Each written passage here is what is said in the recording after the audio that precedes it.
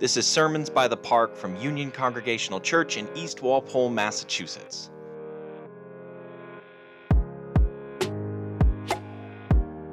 I'm Pastor Aaron Shepard, and I want to thank you for listening and taking the time to hear the message and the good news of Jesus Christ that we have to offer here at Union. Our current sermon series is called Courageous, because faith in Jesus is not simply about what we believe, but about putting those beliefs into action. And that takes courage. Here's this week's message. First scripture reading is from Psalm 73, 1-6, and 13 to 18. Truly God is good to the upright, to those who are pure in heart. But as for me, my feet had almost stumbled. My steps had nearly slipped. For I was envious of the arrogant. I saw the prosperity of the wicked. For they have no pain. Their bodies are sound and slick. They are not in trouble as others are. They are not plagued like other people. Therefore, pride is their necklace. Violence covers them like a garment. All in vain, I have kept my heart clean and washed my hands in innocence. For all day long, I have been plagued and am punished every morning.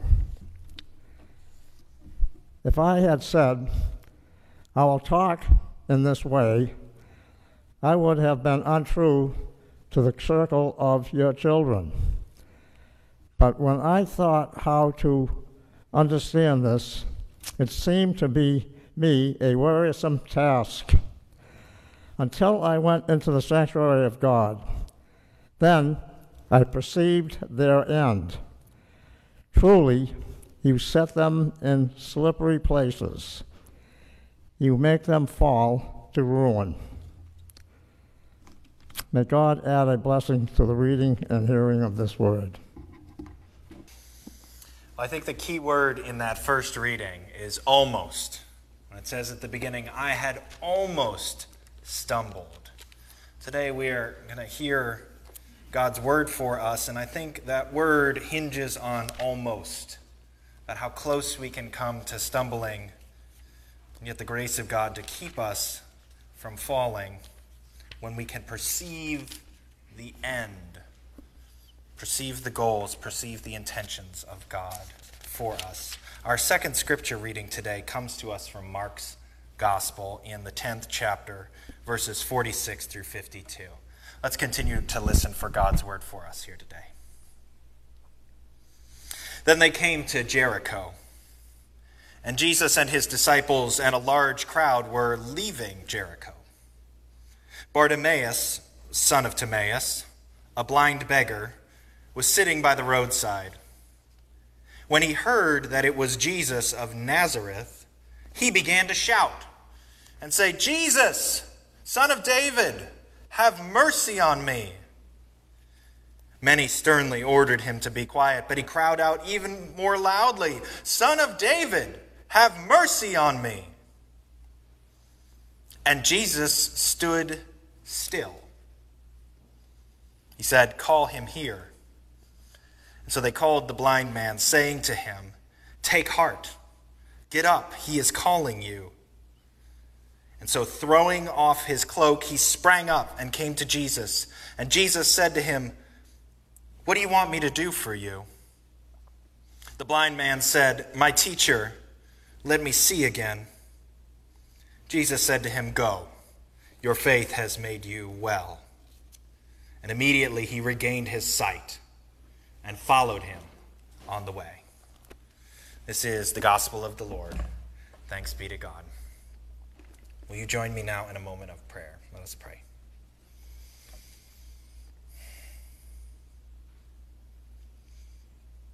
Holy and gracious God, we ask that you would send your Spirit in this place, that you would speak now through your word as it has been read and as it will be proclaimed, so that your people may hear the plans you have for us. Give me clarity and vitality of speech, that your word may come alive in our hearing, and may the meditations of our hearts be acceptable and pleasing in your sight, O God, our strength and our Redeemer. Amen. His name was Bartimaeus. Bartimaeus. It literally means son of Timaeus. Today we'd call him Timaeus Jr. We'd call him TJ.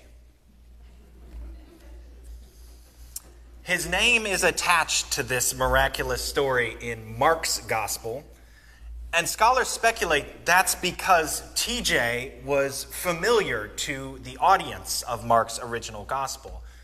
Mark's gospel is the earliest of the four accounts that was written. It was probably written within the lifespan of maybe some of the youngest disciples before they had passed away, and probably was written for a church that had been started by either one of the 12 disciples or some who were nearby to those disciples, maybe even Bartimaeus himself. And so the name is included here to show that Jesus is not just a healer of the blind, as is so often attributed to him. Rather, in Mark's gospel, we see that Jesus heals a blind man, and not just any blind man. You know, TJ. We all know him. We all love him. Can't you just see him there at the beginning of this story? He's sitting by an old, dusty road. He's got his cloak draped over him. It's really the only shelter he has. It's almost like a tent for him. As a beggar, he would have kept all of the money that he would have begged off passersby in that cloak. But of course, it's not a pretty picture. He's there with his hand out, his eyes unseeing. He maybe didn't even look up from beneath his cloak. He may not have been able to see, but he could hear, he could smell. He knew, at least to some extent, what was going on around him. This road is a familiar one. It's actually the road from the parable of the Good Samaritan, that Jericho road. The text tells us that Jesus had come to Jericho from Galilee. That means he would have come to Jericho from the north. It said then he was going out from Jericho. Well, he was on his way to Jerusalem, to the south. And there was only one road that went from Jericho to Jerusalem. And that is the road that passed through what we know from Psalm 23 as the valley of the shadow of death. This is the road that goes through the Wadi Kelt, renowned for robbers and danger. But at the same time, in Jesus' time, the ancient city of Jericho had been transformed into a kind of summer getaway, a vacation spot for the wealthy and elite from imperial-occupied Judea. The Romans and the Herodians, they would have come down the Jericho road. Jericho was like Palm Springs, or like West Palm Beach. It was the place where the rich and famous went to cool off and enjoy themselves and get away from the burdens of the city. It was like going there was like spending a weekend on Martha's Vineyard. And so Bartimaeus is sitting there on that same road. And all day long he hears the sound of carriage wheels going to and fro. He hears fancy-shoed feet passing by. He can smell the expensive perfumes and oils that interrupt the usual smell, which is himself, more than likely. Can you hear what he hears? Can you smell it? Can you feel what he would have felt as the powerful and the wealthy passed him by? I think he would have had a bitter taste in his mouth a lot of the time. It hadn't always been like that for him. When Jesus asks Bartimaeus what he wants him to do for him, Bartimaeus says that what he wants is to regain his sight. And from this we can understand that he was not born blind. he had been able to see at some time. He had probably had some life before this life of begging and blindness. He had known otherwise. But now he spends his days in darkness, sitting by the side of the road, no doubt often thinking about the good old days. He must have thought a bit nostalgically about that time, but then the reality would have always crept right back in. He always would have thought, no, those times are gone, and I'm stuck here. We don't know if he was from Jericho. We don't know if maybe he was one of those rich and famous folks before his sight was taken from him. But either way, he is stuck in that spot on the side of Jericho, unable to go anywhere. Have you ever felt like that? Stuck, like your best days are behind you, like you can't see what's ahead of you, like people are doing better than you, passing by in front of you, parading their success and their wealth. I can feel like that sometimes. I feel that way sometimes about the church, that the church's future is murky, that its best days seem like it's behind us. I'm not sure exactly how the church goes forward without leaving behind something important that we need to hold on to, but I don't really know what going forward looks like. I only know that there's no going back. But I think the thing that keeps us stuck in that confusion is not necessarily the blindness alone, but that dangerous temptation of comparison. Bartimaeus was a stone's throw from paradise, but he couldn't have a part of it. The psalmist supplied us with the words for this feeling, this moment, this sense that Bartimaeus would have had. The psalmist wrote, "I saw the prosperity of the wicked.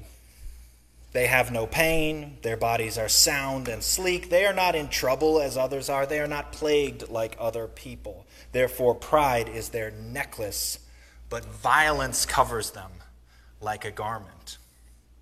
Violence covers them like a garment.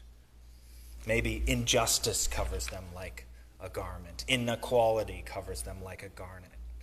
Uncaring covers them like a garment. And I was envious, the psalmist admits. I was bitter. I had done everything right. I had kept my heart clean. I had washed my hands in innocence, the psalmist says. But everything had gone wrong. I was pricked in the heart, a verse says. But they were always at ease, increasing their riches. If you can't identify with that bitter feeling, then you've probably never watched Desperate House or the Real Housewives shows. These shows about these people who have all the money in the world and yet seem to still find a way to make themselves miserable. If you've ever seen the rich gallivanting in their wealth, if you've ever seen people defrauding others or seeking immunity from the rule of law that's supposed to apply equally to all, then you have a sense of the indignation that one might feel when the wicked prosper, and I who am righteous, I who am innocent, I who at least am just trying to keep my nose clean, I cannot prosper. You don't have to stretch the imagination too far to understand Bartimaeus' feeling sitting there beside the road. How tempting it is to allow the parade of images of fame and success and also of infamy and villainy to be the thing that we attach our focus to.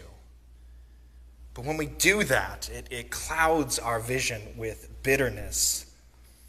Helen Keller, who was born blind and deaf, once wrote that, "I have walked with people whose eyes are full of light, but who see nothing in sea or sky, nothing in city streets, nothing in books. It were far better to sail forever in the night of blindness with sense and feeling and mind than to be content with the mere act of seeing. The only lightless dark is the night of darkness in ignorance and insensibility." when we feel that envy and that bitterness, when we fail to see because we are too busy comparing, what do we do with that? Well, the psalmist is pondering that question in Psalm 73. What do I do when I feel like I've missed out on the blessings that God promised? What do I do when I feel like God is failing to work justice in the world? When I thought about this, the psalmist says, it was a wearisome task. Hopelessness is indeed wearying. It is very tiring to constantly feel like you are missing out and that there is no way forward. But remember that word, almost. I almost stumbled. I almost slipped. The next verse says, when I thought how to understand this, it seemed to me a wearisome task until I went into the sanctuary of God, and then I perceived the end. Hopelessness and fear of missing out and envy, these are heavy and embittering burdens that we can bear. If only there were a place where we could go, where we could put down the burdens that weigh us down. If only there were someone who offered to relieve us of the yoke of envy and bitterness, of visionlessness, of hopelessness. If only there were such a place and such a person. But can't you see him coming? Can't you see him coming in the crowd? The crowd of privileged people fawning over the newest celebrity come to town. In the middle of the crowd, his disciples are there trying to keep the crowd back because Jesus is on his way. Jesus is on a mission. Jesus has a plan. He is going up to Jerusalem. He's going up to Jerusalem to cause holy heck for the religious authorities, the people in power there. He is going there to prove that one does not overcome the powers of this world through power and strength and violence, but through mercy and humility, again, by overcoming the night of ignorance and insensibility with wonder and empathy and care. Bartimaeus couldn't see all that, but he heard the commotion. He heard the commotion of the crowd coming by, and he leaned over to one of his beggar buddies and he said, What is going on out here? Is it Herod? Is it Pilate? Is it one of the famous priests and Levites that happen to traverse this road? Who is it? And his friend leans over and says, No, I think that's Jesus. You know, the Nazarene. Perhaps his friend scoffed a bit at this. At the time, there was a saying, can anything good come out of Nazareth? Perhaps it was an amusing sight to the beggars alongside the road to see all those privileged, elite, wealthy people all fawning over this Nazarene, this outsider. But there was something in Bartimaeus' spirit that stirred when he heard that name, Jesus. There was a vision sparked in his soul of who this actually was. Because Bartimaeus was able to perceive that this was not just Jesus the Nazarene, this is Jesus the Christ, the Messiah, the promised one of God. Just as Jesus had asked Peter, who do you think that I am? Peter said to him, you are the Christ, the Messiah. Bartimaeus seems to understand that intuitively, already, out of nowhere. How is that possible? How is it possible that he knew that this Jesus was no ordinary healer, no ordinary celebrity, that he was something more than that? All the bitterness of all of those years must have flashed through Bartimaeus' mind in that moment. But then he, like the psalmist, understood the end of all these things. You see, because he recognized that he was in the presence of the living God. He had come into the sanctuary of God just by his proximity to this person that was moving down the road. It was clear to Bartimaeus that, in fact, all of these folks who were falling all over themselves to be with Jesus, they were the ones who were far from him. And that he, though far in distance, was close at hand to the power of God. And so he sang out. He sang out that song, Jesus, Son of David, have mercy on me. And I like to hear it as a song because I like to think that there was a certain rhythm to it. Jesus, Son of David, have mercy on me. Again and again and again he kept saying it. And the people in the crowd, they were there because they wanted some juicy quote or some choice bit of wisdom from this teacher, Jesus. They wanted to hear what Jesus had to say. They did not want to hear the guy in the back chanting out this cry for help.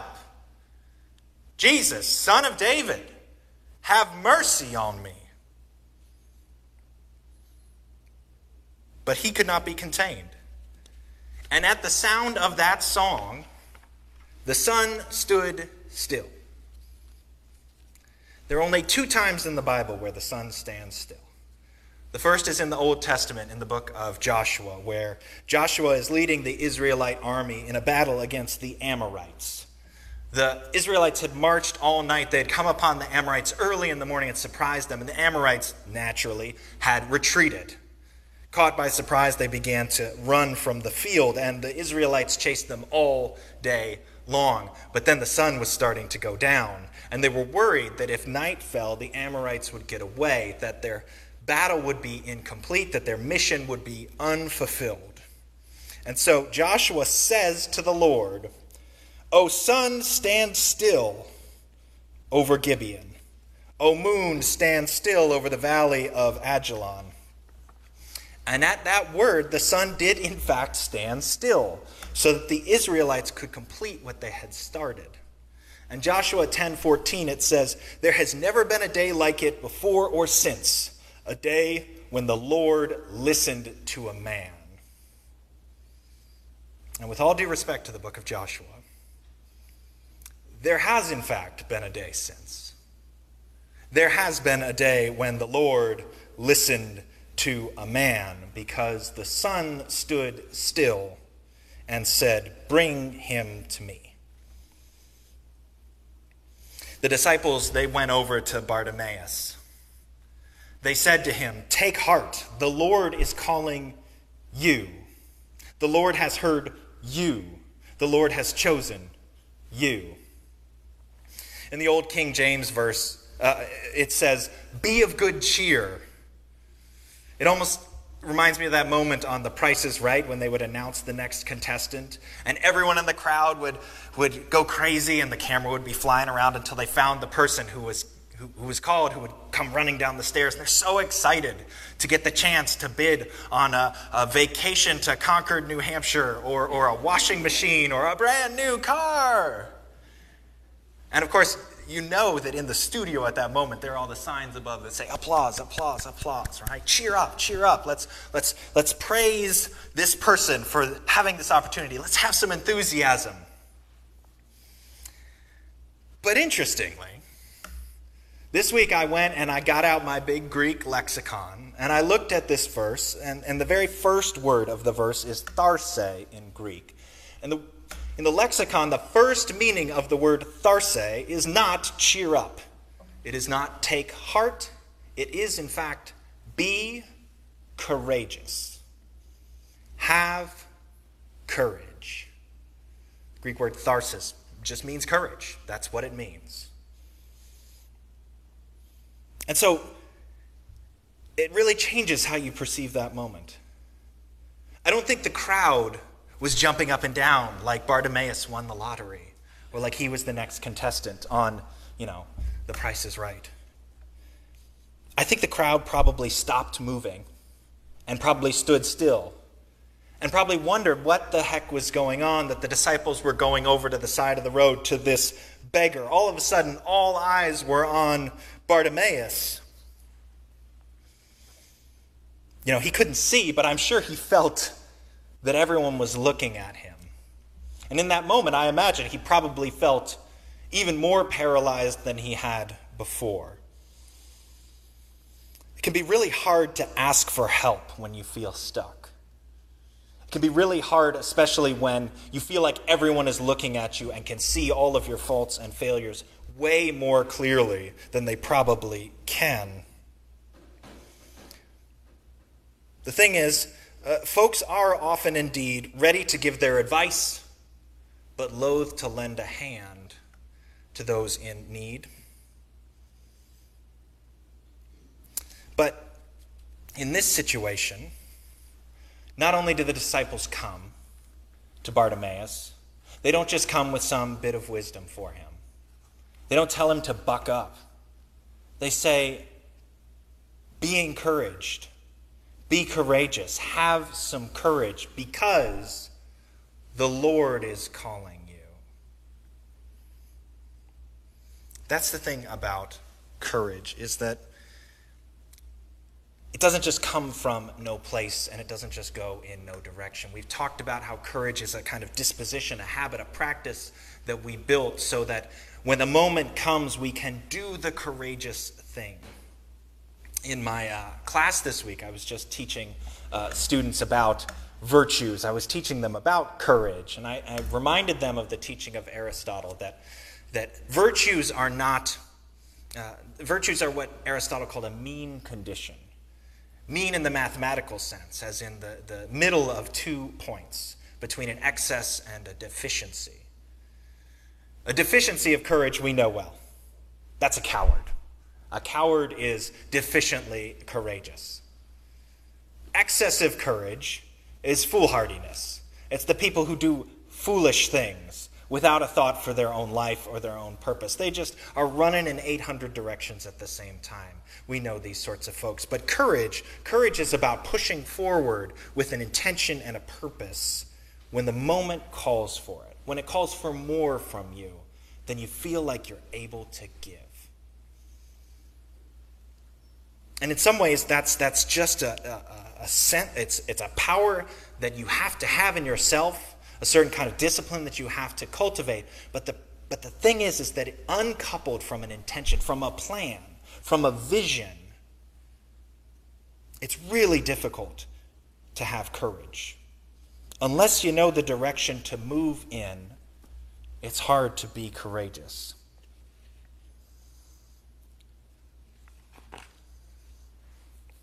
But the thing is here, what Bartimaeus hears, what TJ hears, is that the Lord is calling him, that the Lord has a purpose for him, that God has sent Jesus to this moment and to this place on the Jericho road, not for the sake of that crowd, but for his sake. And so he should be encouraged. And what does courage look like in action? Well, for Bartimaeus, it looks like throwing off his cloak and springing up and walking, probably running to Jesus' feet. You know, again, the thing about that cloak is that's his only shelter. It contained all of the livelihood that he had. All of his possessions were in it. But he throws all of that off so that he can go unencumbered and exposed to Jesus. And the funny thing is, when he gets to Jesus, Jesus says, "What do you want from me?" And I'm sure everyone around him in the crowd was thinking, isn't it obvious? He doesn't want to be blind anymore. He wants to be rich like us. Of course that's what he wants, right? Again, the disciples were probably wondering amongst themselves, doesn't Jesus know what he wants? I think he did. I think Jesus knew what it was that Bartimaeus was going to ask him. But I think Jesus also knew that it was important for Bartimaeus to say it. That Bartimaeus needed to say it more than Jesus needed to hear it. Because I think the first step to getting out of that place of feeling stuck in bitterness and envy and hopelessness, the first step out of that is to acknowledge both our deep needs, our deep imperfections, but also our deep hopes. The thing we really want, the thing we're really searching after. And I'm not talking about the the things that are sort of paraded in front of us as the things we're supposed to want. You know, the dream vacation you see on Instagram, or the big house on Zillow, or the job that is going to be the one that takes you to the place where you'll finally feel fulfilled. That's not the hope that Jesus wants to hear. Jesus wants to hear what he really wants, what Bartimaeus really wants him to do for him. And it takes courage. It takes courage to speak that hope and acknowledge that need boldly. It takes a certain kind of self-possession. And again, the psalmist in Psalm 73 reminds us that that is not an accident, that does not come from nowhere. The psalmist says, "It is good for me to be near God. I have made the Lord my refuge." And in doing that, in being close to God, the psalmist has the boldness to admit, I almost stumbled. I almost thought the wicked would prosper, and maybe I should just be wicked like them. But when I came into your presence, I recognized that in the end the righteous shall prosper, and justice shall flow down like a mighty river. If you in your own life have come into the nearness to the presence of God, if you have known Jesus well and confessed your faults and acknowledged your hopes and understood God's gracious embrace of all of that, that you are in a great place to be an encourager of other people. But note that the encouragement to be courageous doesn't come to Bartimaeus while he's in the middle of the crowd. The disciples have to go to him to convey that message. They have to go to the side of the road and find the one crying out to bring him near.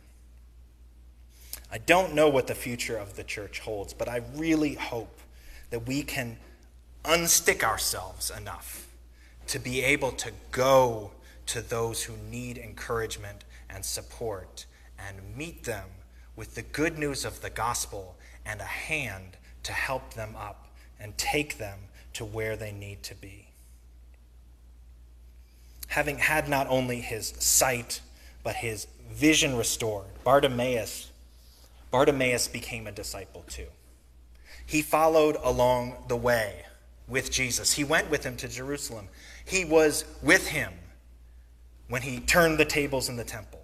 He was with him when he went to the cross. He was with the disciples when Jesus was raised.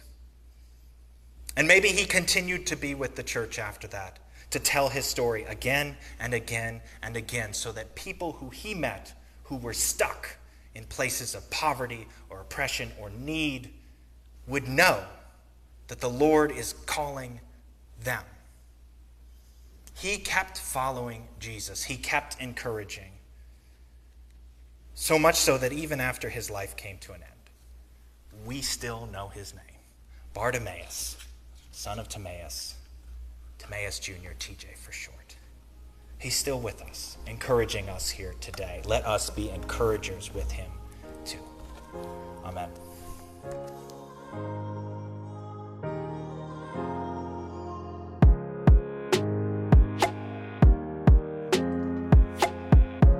Thank you for listening. I hope that this week's message has been a blessing to you. It has been a blessing to share it with you. To learn more about Union, you can visit our website, churchbythepark.org, or you can follow us on social media by looking for @ChurchByThePark. Our theme music is by Anno Domini Beats. Until next time, may God's grace and peace